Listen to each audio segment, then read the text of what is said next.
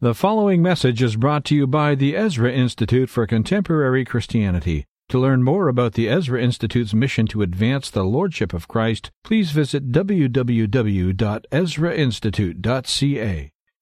Well, it's good to see most of you back after lunch for the graveyard slot, they usually call this, which is the first session after lunch when we're feeling perhaps a little bit sleepy.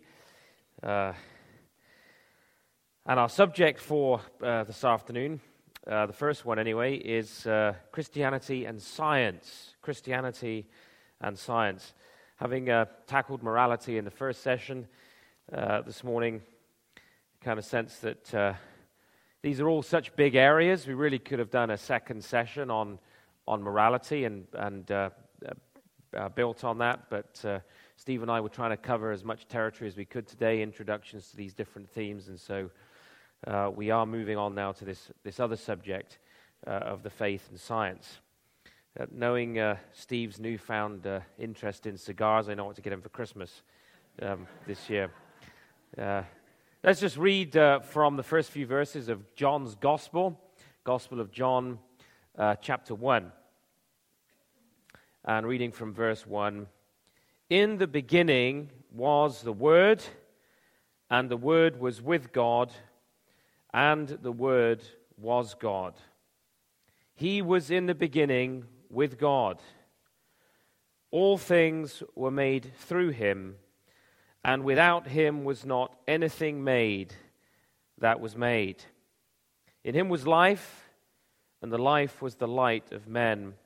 The light shines in the darkness, and the darkness has not overcome it." When the Apostle John opened this gospel, he was obviously, it's clearly to the informed reader who has encountered Scripture before, was referring immediately back, self-consciously referring back to Genesios, to the first book of the Old Testament and the first few verses that establishes the reality of God and the distinction between the Creator and the creature. Now, in order to begin to speak about science and its relationship to Christianity and the Christian faith, again, many different things and many different avenues could be pursued. I'll try not to digress too far off what I've actually kind of prepared as a summary of this. We could, of course, talk about the development of the scientific method. We could talk about the rise of Darwinian evolutionary theories. We could talk about the theology that informed Darwinianism. We really could sort of deal with the creation-evolution question. All kinds of things could be discussed when you deal with Christianity and science. How do you narrow that down to something manageable for 50 minutes, 45 minutes here? So what I want to do is really just talk about what is required for us to have a coherent understanding of science. What assumptions actually govern, as Steve really kind of introduced this in his session on history, what is it that we really have to believe about reality in order for us to have a understanding, a scientific understanding of reality? And we can discuss a little bit about what that means, and then I'll leave some time for questions. In the ancient world, science and magic and occultism were very, very closely related. The idea of science means knowledge, conscious self-knowledge. So science, strictly speaking, just means knowledge. In our contemporary understanding of science, we tend to think more in terms of the scientific method. We don't think just broadly in terms of science meaning knowledge.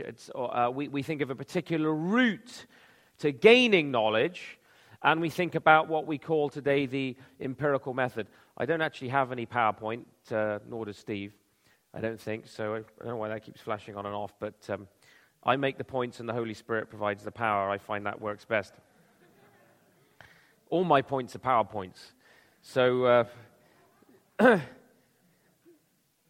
we actually when we think about science, we tend to think really in terms of a more specific understanding, and that is the scientific method or the empirical method, which is the use of our senses of inductive reasoning to move from particular observations of a thing to general conclusions, testability, repeatability, experimentation. That is what we tend to think in the popular parlance with respect to the term science. But it was much broader than that originally. And interestingly, if you look at as you look at the practice of medicine, the science of medicine in the ancient world, which was probably their primary area of interest, was in healing. When you think about ancient science, there was a close tie-in between, in fact, the very term physician comes from the idea of the Greek physicist, who was concerned about the control of nature in order to bring healing. And the gods of healing, like Asclepius, were invoked by doctors. We call them doctors now, and that's actually because we ported a Christian term over into the healing profession to Christianize the idea of medicine. The term doctor was used of Christian teachers, and we later in the Western tradition applied the term doctor to those who teach us about physical healing as well. But in the ancient world, there was a strong connection between the idea of science and what we now today would call magic or occultism, alchemy, and things like of that nature, because there was no real belief in there being a transcendent God who is distinct from his creation, who called all things into existence.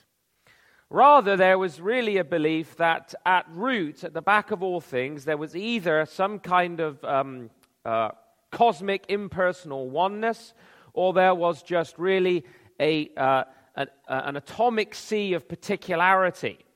And with there being no God and no ultimate design plan and no order and structure given to the universe by a personal creator God, the only hope for human beings in the world was to manipulate nature.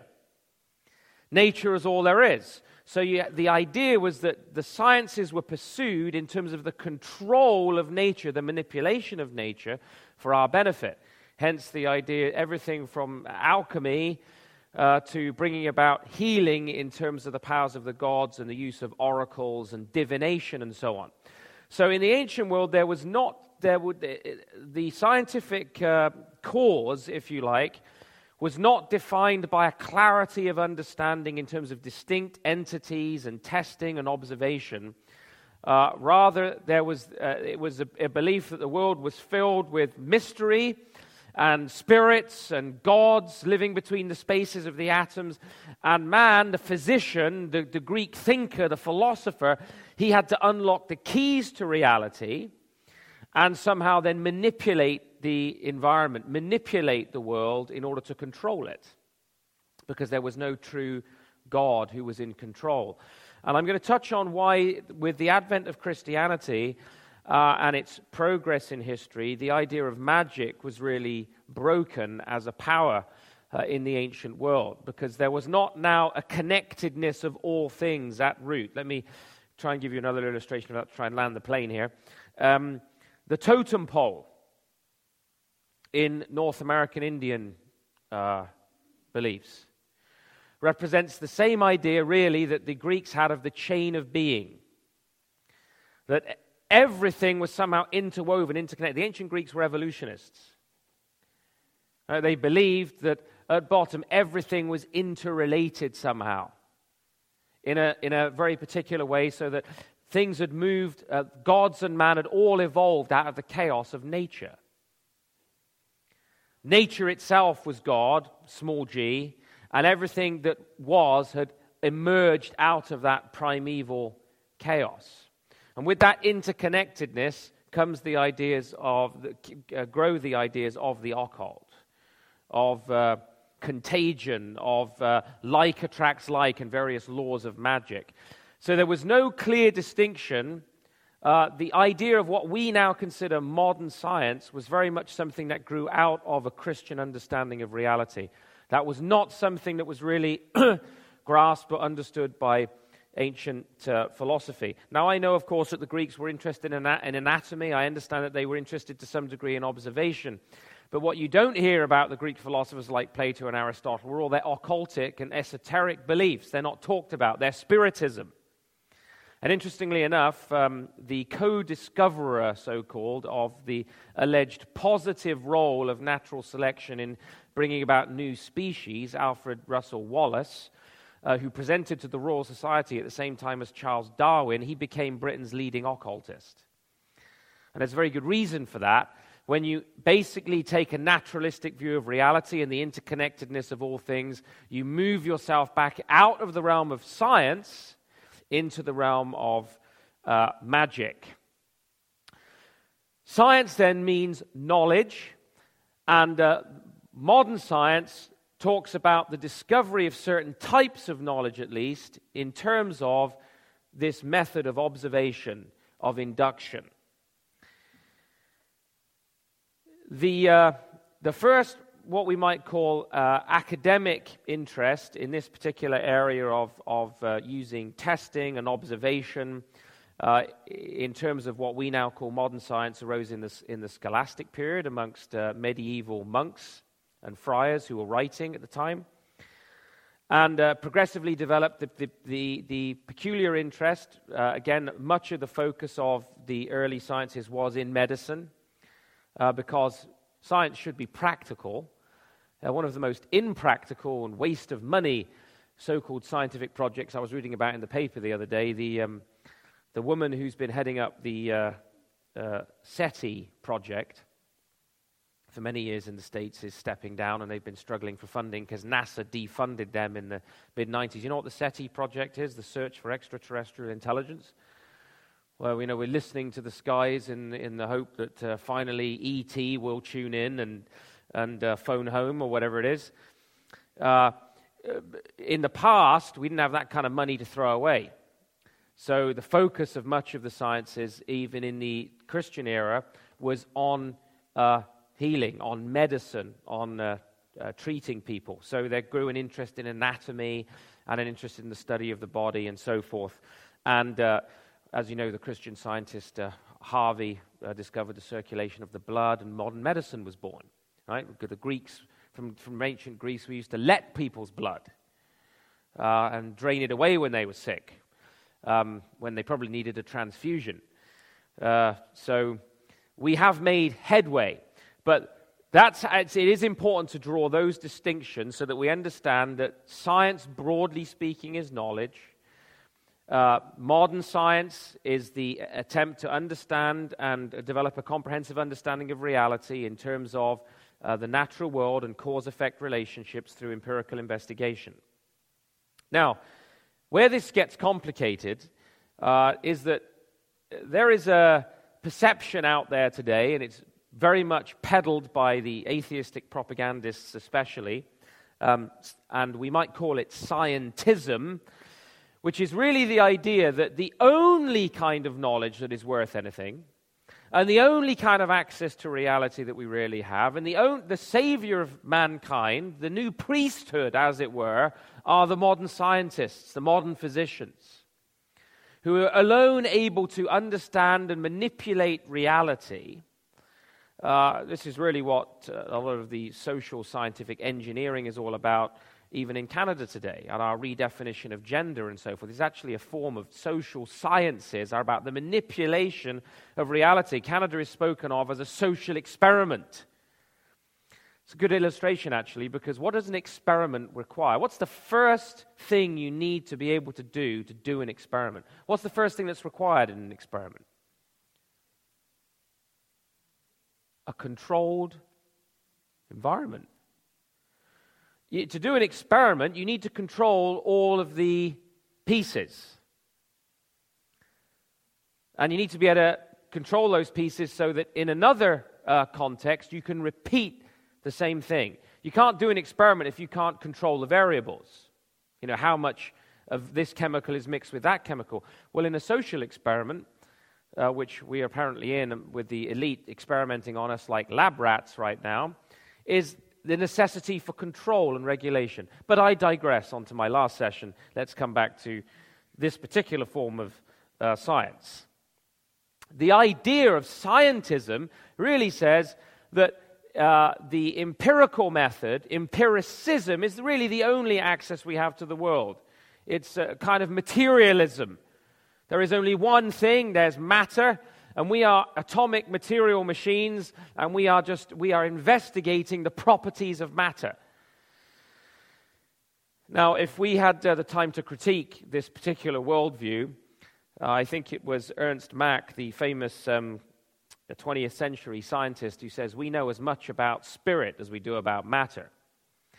When modern science makes all these claims about knowing everything about reality in the world, as my friend at Oxford, Dr. John Lennox, likes to say, if you ask any leading scientist a very simple question, when you say, what is at the root, or the heart of the universe, they say it's energy, and you say, what is energy? Nobody can tell you. I mean, you can describe its effects, you can talk about how it moves, how it works, but nobody actually knows what energy is. The more we actually discover empirically, the more we realize we don't understand and we don't know. And this was something that actually David Hume pointed out. He said that really we can talk in generalities about elasticity and causality and these kind of things, but he says, but we really don't understand or know the specifics. There are a few principles that we like to deduce, but how much of the detail do we really understand? So there is a kind of claim today when we speak about science. I don't mean to suggest that we need to take on the Christian view does not take on the idea that empirical explanations are the only kinds of explanations of the world that matter or count or can actually be relied upon. There was a school of philosophy, the logical positivists, who really took this view that only empirically justified statements, that is, things that you can really prove and test, are ones that should be taken seriously. So any statements about morality and metaphysics, they're to be dismissed. Of course, the main problem for the positivists was that you couldn't empirically test their own definition of what knowledge really was. So we're not talking about reducing. We must not, as Christians, reduce knowledge to the area of the sciences, but we recognize it as an important aspect of how we can gain access and understanding of the world, and it's God-given. So, science prides itself on the idea that we look at evidences from the natural world in order to reach conclusions. The complexity involved in this that we now understand, at least it's been reflected on in the 20th century in some detail by philosophers of science, is that unless you have the correct worldview, you can't properly interpret the evidence. So somebody might say, well, we've got this evidence, we've got this fact and this evidence for this idea, but a fact to be a fact is already being interpreted.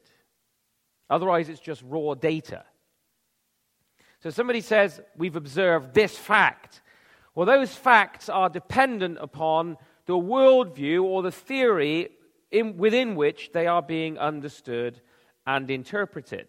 So there is always a tension going on in our understanding of science between our worldview, that is our assumptions that we bring to the world, and the evidence or the data that we are looking at.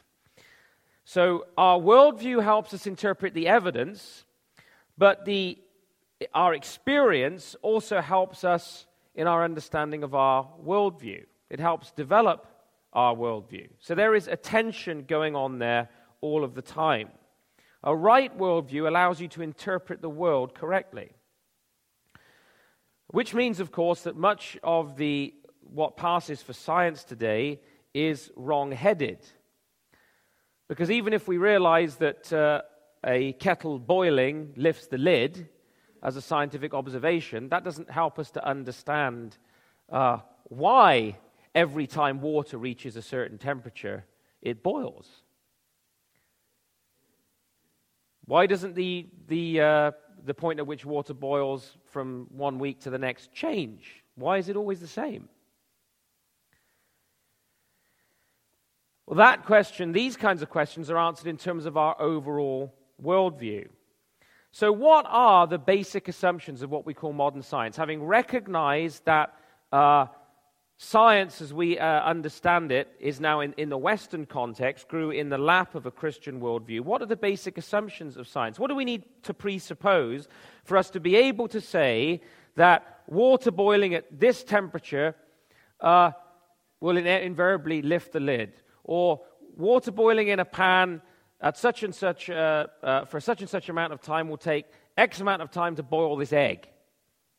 Or my grandmother was a brilliant scientist. She could mix all kinds of chemicals together, stick them in this thing called an oven, heat them for the same amount of time, and every time she did it, she got the same result. That's great science.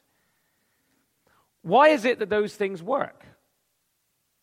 Well, what do we need to believe for us to pursue this path of scientific investigation? The first assumption is that there is a real world that exists, and it consists of distinct entities. Now, that might sound like, well, of course a real world exists and it consists of distinct entities, but that's not agreed upon by we're not even now talking about East and Western thinkers. It's not even agreed upon by those in the Western tradition. Ernst Mach, for example, didn't believe in the existence of atoms. He said they were useful fictions. Is there a real world outside of your sense perceptions? Steve was touching on this in the last session. David Hume, I think it was, who said, we are a bundle of sensations. That's all. So how do you know that what your mind is... You see, your knowledge, in scientific terms, is like the film of a camera. You don't have the world, as you know it, is mediated through your mind. Like a picture that you take is mediated through the camera when they used to have films. So how do you know that what's on your... Steve probably has a camera like that still, a wind-up one. But how do you know that your world that you see on your film is a true representation of the real world? These are the kind of questions that philosophers who haven't got anything better to do and haven't got any laundry to get done, think about. Well, science presupposes that there is a real world that exists and there are real distinct entities. Eastern philosophy doesn't believe that. Eastern philosophy ultimately believes, at least the dominant Eastern philosophy is pantheism, and fundamentally believes that at bottom there are no real distinctions. At the root of all things, everything is one.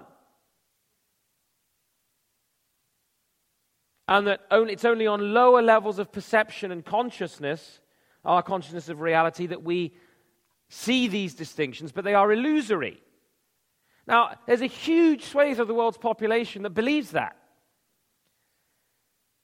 It's one of the reasons why scientific medicine developed right here in the West, not in India. Secondly, we have to believe that the world is rational and well-ordered to do science. If you can't repeat an experiment, then the world isn't rational. It's not ordered. It's not structured. We have to believe that there is a correspondence between the rationality of my mind, what's going on in here, and what's going on out in the world, that there is a relationship between the two. So even Einstein asked the question, why is it that mathematical relationships that essentially only exist in my mind describe the world out there? He says that's incomprehensible. In fact, he famously said the most incomprehensible thing about the world, about the universe, is that the universe is comprehensible. Why does what goes on in here, which the materialist says is an atomic accident, describe in any meaningful or rational way what's going on out there? So we have rational minds that can comprehend the world. That's the third point that is related to the second one, which is the world is rational and well-ordered, and we have rational minds that can comprehend it. The fourth assumption is that for every finite contingent effect in the world, there is a cause. This is the idea of causality. and the uniformity of those causes.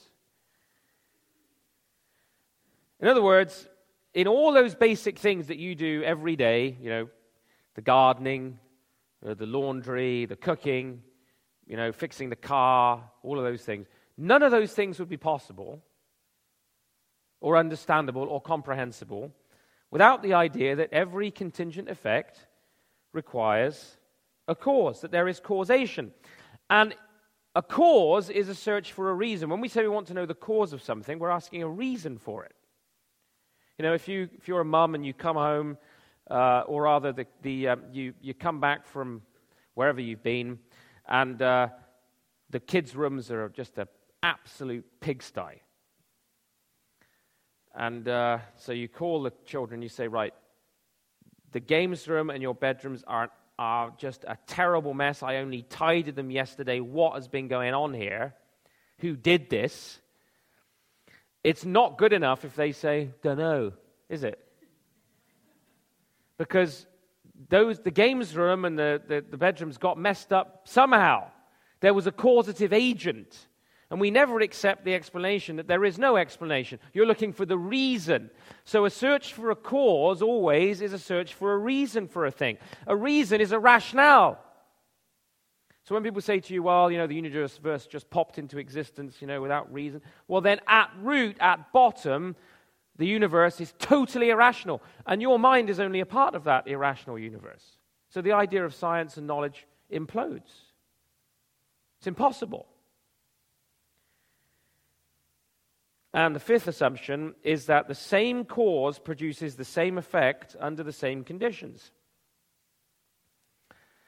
So, like my grandma's baking, if you do the same thing, she could do it every single week. She could produce beautiful cakes, and they always tasted as good. That is required for understanding of the sciences. You do the same thing under the same conditions, you'll get the same result. If that were not the case, our human experience would be total confusion and complete chaos. We wouldn't be able to rely on anything in the world at all.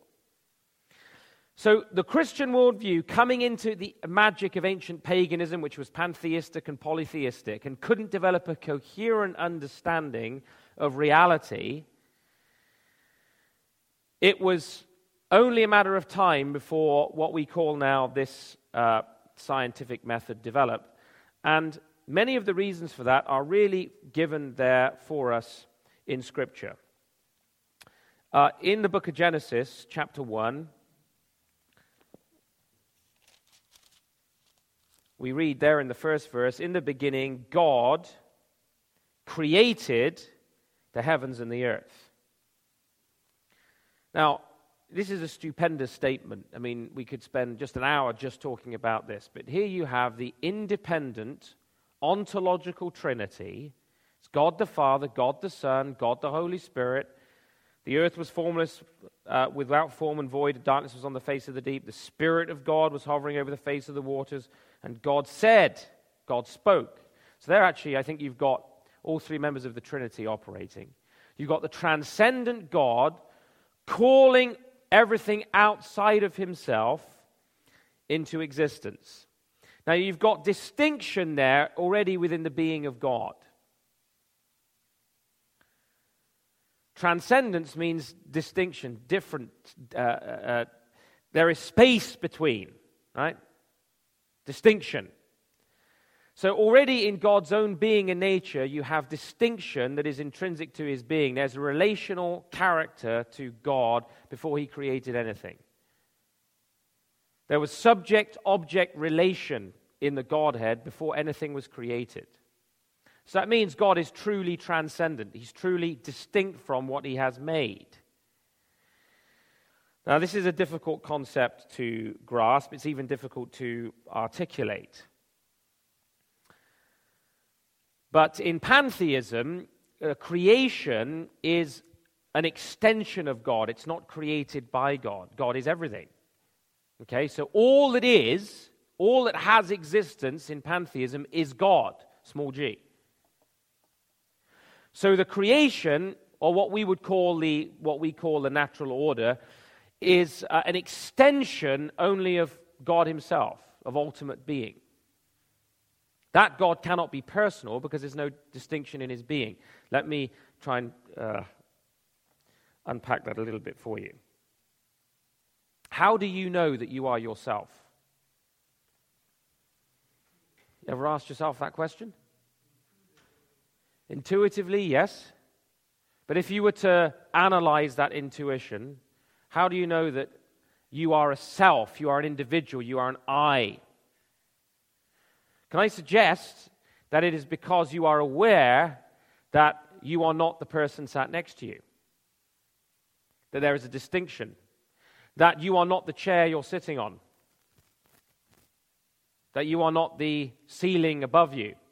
That the fact that you are in an environment where there is otherness means you are self-aware that there is a distinction. Interestingly enough, some studies have suggested that babies think they are the same as their mother for a few months or a few weeks. You know, when a baby starts to recognize that its mother's left the room, it's when they start to develop this understanding that they are now separated and there's a distance between them. And initially, there's evidence that they are not sure that they are in any way different from their mother. I've read that. How much truth in it is, I'll leave that to you. But we are aware that we're a self because we're aware of the not self. The not self gives us our sense of God and the creation around us, gives us a sense of individuality. Now, even within the being of God, there is distinction. There are three persons. So there is relationship. So there are personal attributes and characteristics. God is love. But if God were not tri-personal, how could God be loving before he created the universe? What would he be loving? This is the problem with Islamic thought and all monotheistic ideas that are theistic but not Trinitarian. God is not transcendent. He is essentially defined by the relationship he sustains to what he's created. Otherwise, there's nothing for God to know. What if there is not distinction within God's being, the Father knows the Son knows the Father through the Holy Spirit? What did God know before he created the universe if there is no Trinity? What did he will? There is no subject-object relation. Now, this is probably a way you've never even thought in before, but this is very, very important for Christian apologetics. That the root of this is where definition and predication, naming and definition begins. It's impossible on any other worldview. Defining and naming distinct things begins so that there can be rationality, begins with the personality of God, the infinite personality of God in the Trinity, who was in eternal relationship, where there was knowledge and love. So God is not defined by his creation, neither is the creation an extension of who he is. That's why bare theism that's not Trinitarian always leaves you with pantheism. What is merely an extension of the ultimacy of being, which is impersonal if there's not a personal, relational Trinity. If you want to understand that better, you have to buy my book, Why I Still Believe, which I unpack that a little bit more. It's not original to me. You'd have to go and read Cornelius Van Til to understand that better, but I don't recommend you begin your apologetics reading there. It's a bit tricky. But that's the foundation of the creation account, is the triune God calling these distinct entities into existence. And that's the beginning of naming and the beginning of predication of every kind. So, there's a real distinction. The Christian worldview begins with a real distinction between God, the creator, and the creation. And you know, that simple, single point is probably the most important thing you can know in Christian apologetics. Because that speaks to morality, it speaks to history, it speaks to everything. There's a transcendent God who created us. That's the foundation of it. They can never be fused. Even in Christ, Chalcedonian formulation is that the two natures of Christ are in unconfused union. But they're not mixed. Man does not become God. God does not become man. The creator-creature distinction is even maintained in the person of Jesus Christ. You're not divinized in God. You don't become a god. You discover your true humanity in Jesus Christ. He's the second Adam. I digress. So, this gives us the basis of cause and effect relationships. God creates. Cause, effect. Gives us the groundwork for science. It should be noted as well that idolatry is the worship of the effect rather than the cause. So all idolatry is rooted in worshipping something that has been created rather than, which includes nature, what we call nature, which is a personification, rather than worshipping God, who is the cause of all things. That's the nature of idolatry.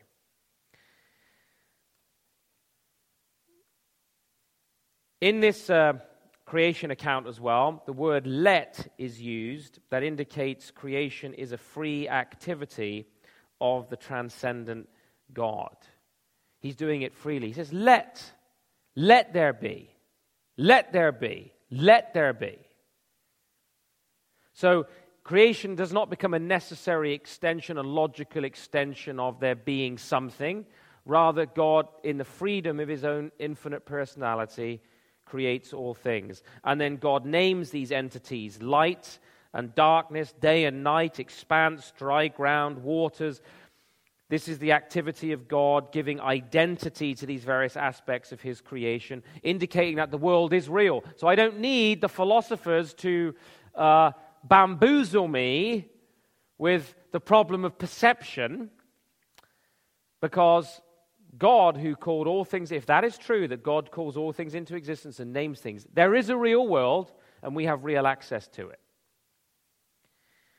He's made us then in his image.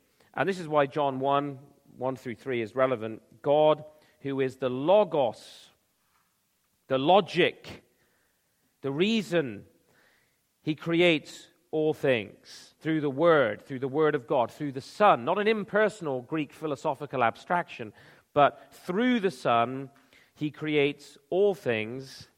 And because this Logos, this reason, this Word, is the means of creation, it's not arbitrary, it's rational, it's ordered, and that's why rationality and logic characterize the universe. That P and not P cannot both be true at the same time.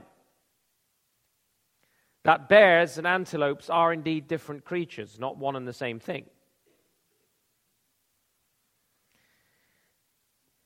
In Genesis 1, 26 through 28, humans are made in God's image, a rational image, and are entrusted with the responsible stewardship of the earth, and this delegated authority presupposes that we are capable of rationality like God is. Adam becomes the first zoologist, defines the creatures, and is given a rational stewardship. Not a rationalistic stewardship, but a rational stewardship, a reasoned stewardship over all things. Now, there's another important principle that emerges from the Scripture. Well, there's two that I want to highlight for you that lies at the foundation of the science. In Genesis 8:22, Noah steps gingerly out of the ark into a new world after the flood. And he encounters a world that was very different from the world that he left a year earlier. And God, in Genesis 8:22, makes a promise about the uniformity of the characteristics of the world. Because he's just flooded and destroyed the world that then was, and Noah emerges into a very different world, he guarantees to Noah the uniformity of the seasons, the regularity of nature, by his word. Interestingly, it's not by a series of observations, it's because God says so, and he guarantees, therefore, the uniformity of cause and effect. I want to suggest as well that prophecy in the Bible guarantees something very important about God's governance of history.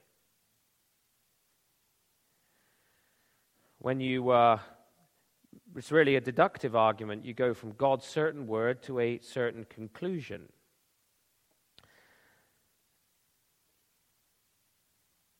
The non-Christian scientist, on the other hand, he borrows, as Stephen pointed out, this law of uniformity really from Christianity.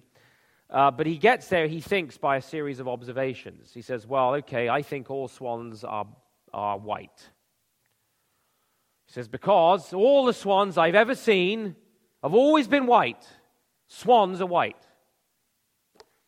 What needs to happen for his certain theory, his certain inductive scientific theory, to be thrown down? He just needs to be having a picnic one day and there's a black swan to fly in. Because his access to all the facts is limited. So he thinks he has a principle of uniformity based on induction, but in fact he doesn't, because as was pointed out in the last session, induction, the inductive method of going from particular instances of a thing to a general conclusion, already presupposes the validity of the inductive method. In fact, you always use induction to justify induction. The truth is, as Hume proved, we cannot, without God, without the presupposition of God, we have no warrant to believe that the present will be like the past, that the future will be like the past. We certainly don't get there from induct. The fact that I've observed the sun has risen for the last 12 months every morning does not guarantee, it's not logically guaranteed in a way that it will rise tomorrow. If this creation is not ordered and governed and structured by God and guaranteed by the Word of God. The scientist then who is a Christian, you see, the non-Christian scientist then only has his probabilities.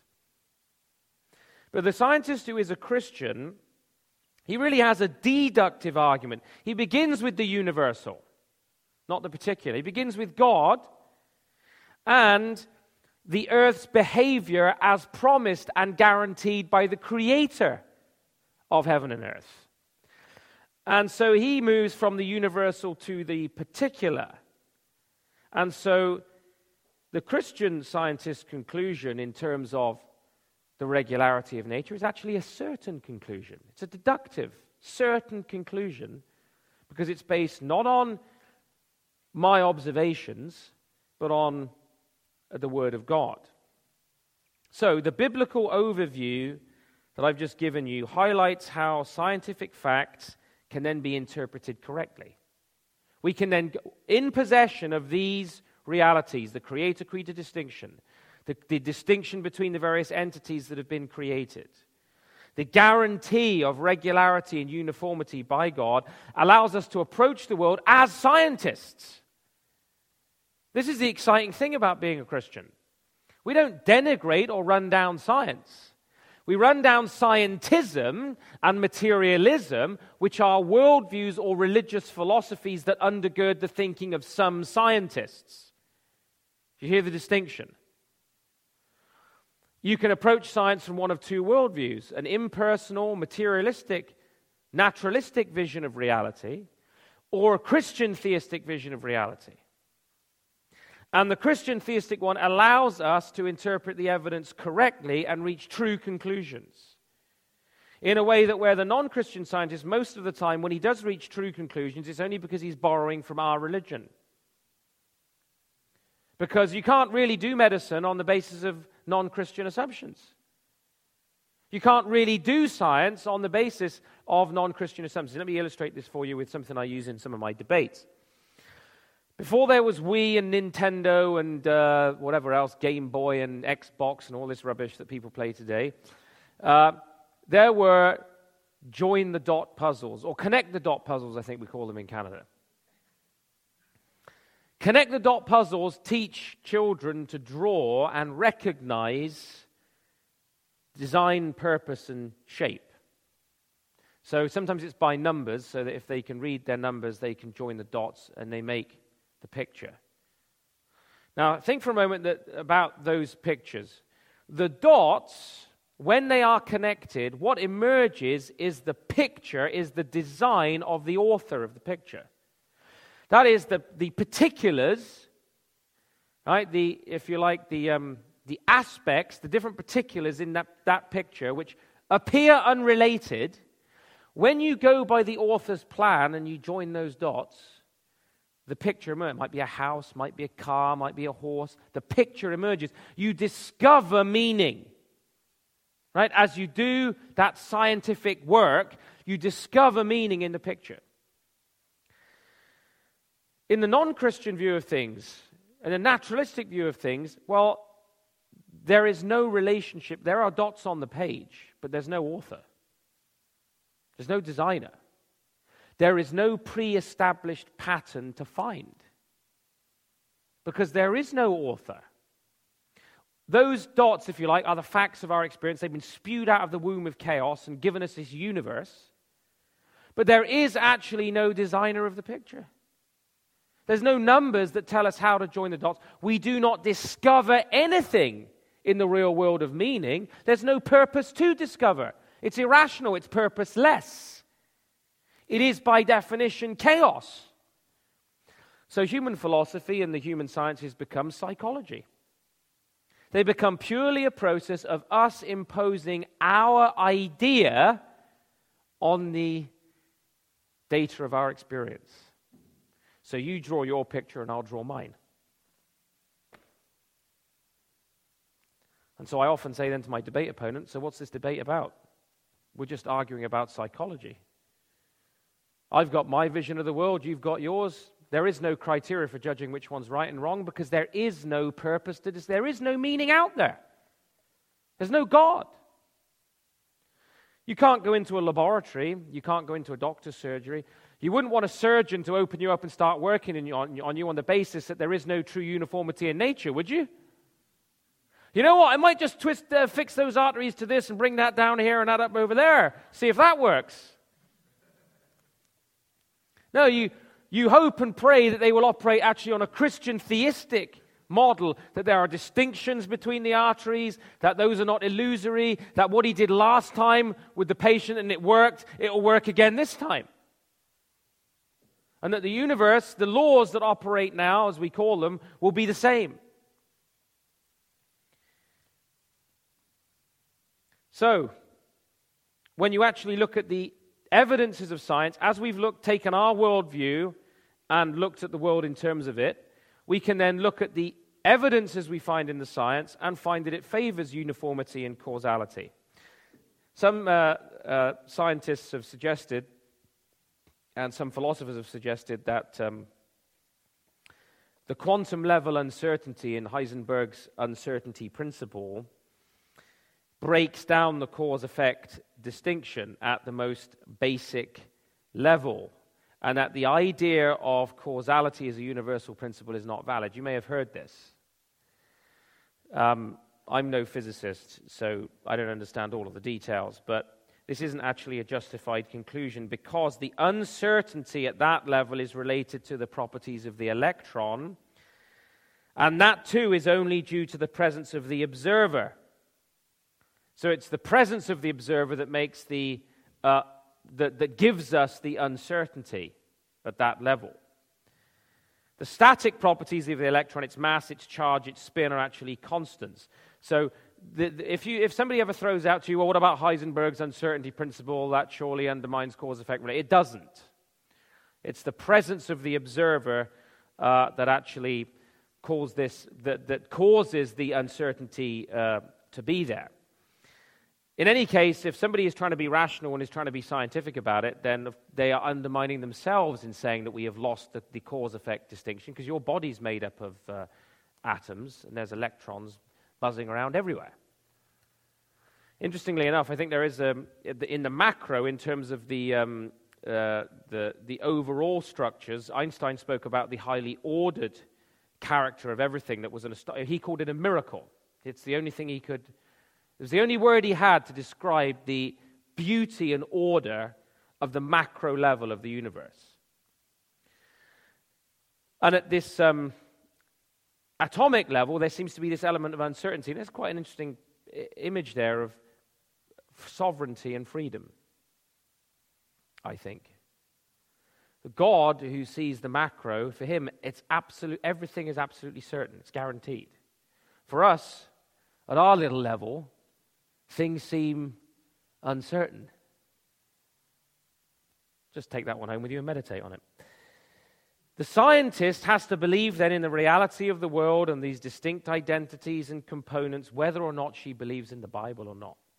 Whether or not he believes in Scripture is irrelevant to the fact they still have to believe that zinc and sulfuric acid are distinct and real entities, which when you mix them together yield zinc sulfate and hydrogen gas, two other distinct entities. Without this belief, science is doomed to extinction. The scientist also has to believe that the chemistry experiment mentioned above there, if you conduct it in Belleville or in Toronto or even in Montreal, I suspect, it may actually still work. Right? There is a dependability to the belief that those chemicals mixed together will produce the same result. Get enough Marxists together, you'll have a student riot. That kind of thing. The scientist also brings to bear the belief that the world on which he or she operates behaves in an orderly way. So it doesn't matter, is what I'm saying, whether you name the name of Christ in the Bible or not. To do science, we're assuming all of these things. But to have those things, to warrant a belief in those things, you cannot be without the God of the Bible. And so what we have in the modern world is intellectual schizophrenia. As Steve was saying in our last session, we have this insistence on rationality on the one hand, and yet we have a fundamental belief in irrationality on the other. People say, give me your evidence and it better be rational. Oh, but by the way, there is no rationality to the universe. And so you have a fundamental contradiction. And the reason for that is that in the end, all knowledge is ethical. Because this isn't really about philosophy, friends. I don't want you to go away with that. It isn't even about the scientific evidence. It's about ethics. It's about morality. It's about our first session. It's about the fact that men and women are hostile towards God. Jesus says men love darkness rather than light. They love it. Why? Because their deeds are evil. The issue is not that you need to be equipped with a knockdown silver bullet apologetic argument to overcome your opponent because it's an intellectual question. It isn't an intellectual question, finally. It's a moral question. Either everything I know is relative to God or it's relative to me. You know, I often shock Christian audiences by saying, all truth is relative. You know, what? You're a Christian, how can you say that? Say it's relative to God. All truth is relative to God. It relates to Him. It's defined by Him. If not, it's all relative to me. And what gives me the right, what gives my atomic accident up here the right to legislate what reality should be for you? Absolutely, relativism. Right? Why should the weed growing in your brain legislate anything for the weed growing in my brain? Unless there is this God, we see the collapse of the whole area of the sciences. Underlying all these assumptions is the scientists' belief that they are rational beings who can examine nature. And yet their worldview says that they're not rational beings and that nature is nothing more than a construct, a psychological construct. Scientists tell us today, I'm done, that this is an expanding universe. That the universe is kind of going this way. It's expanding. At least there's plenty of evidence to suggest that it is. This suggests that the universe had a beginning in the finite past. And scientists resisted this conclusion. In fact, Einstein himself grudgingly accepted what he called the necessity of a beginning to the universe. Philosophically, Sir Arthur Eddington wrote, "The notion of a beginning to the present order of nature is repugnant to me." But we've had evidence about the universe in the last 50 years that is strongly saying to the scientists what we already know, that God called a universe into existence. It had a beginning, and it will have a finite end. It's got a finite future.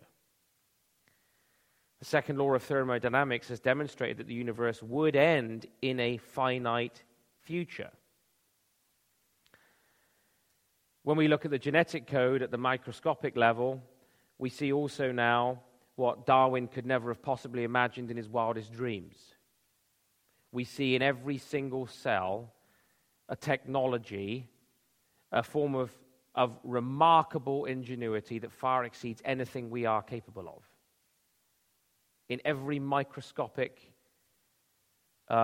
cell in your body are factories at work that are beyond our comprehension, compressed into something you can't even see. So we're actually seeing intelligence in the effect. Why? Because there's intelligence in the cause. We shouldn't be surprised at that. Darwin thought that life just arose out of, gooey stuff, and there was such a thing as just a simple organism.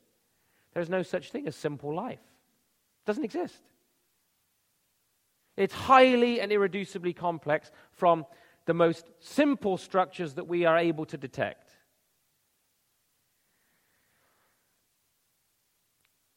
According to the uniformity of nature and of cause and effect, if there is intelligence in the effect, there should be intelligence in the cause. Are we shocked by such an idea? Can we really look around our world and say, isn't it amazing that, going back to where we started, the SETI project, why would you be trying to detect some sort of coded information with listening devices pointed into space? There's background noise coming from space all of the time, right? But it seems random. What they're waiting for is somebody to send back binary numbers or a binary code or prime numbers or something that indicates what? Intelligence. And yet they say this universe is not the product of intelligence. And my intelligent mind now, so we will seek for intelligence out there for ET, but the very codes, the codes that are so complex we can't even understand them written into our genes, we say, no intelligence required. That's the schizophrenia of modern man in his ethical rebellion against God. Thank God that we can be the best scientists as Christians because we're in possession of a source of knowledge and truth about who God is that guarantees the truthfulness of our conclusions. Thank you for listening to this message brought to you by the Ezra Institute for Contemporary Christianity. Please feel free to share it with friends, but do not charge for or alter the material in any way without the express written consent of the EICC. Thank you.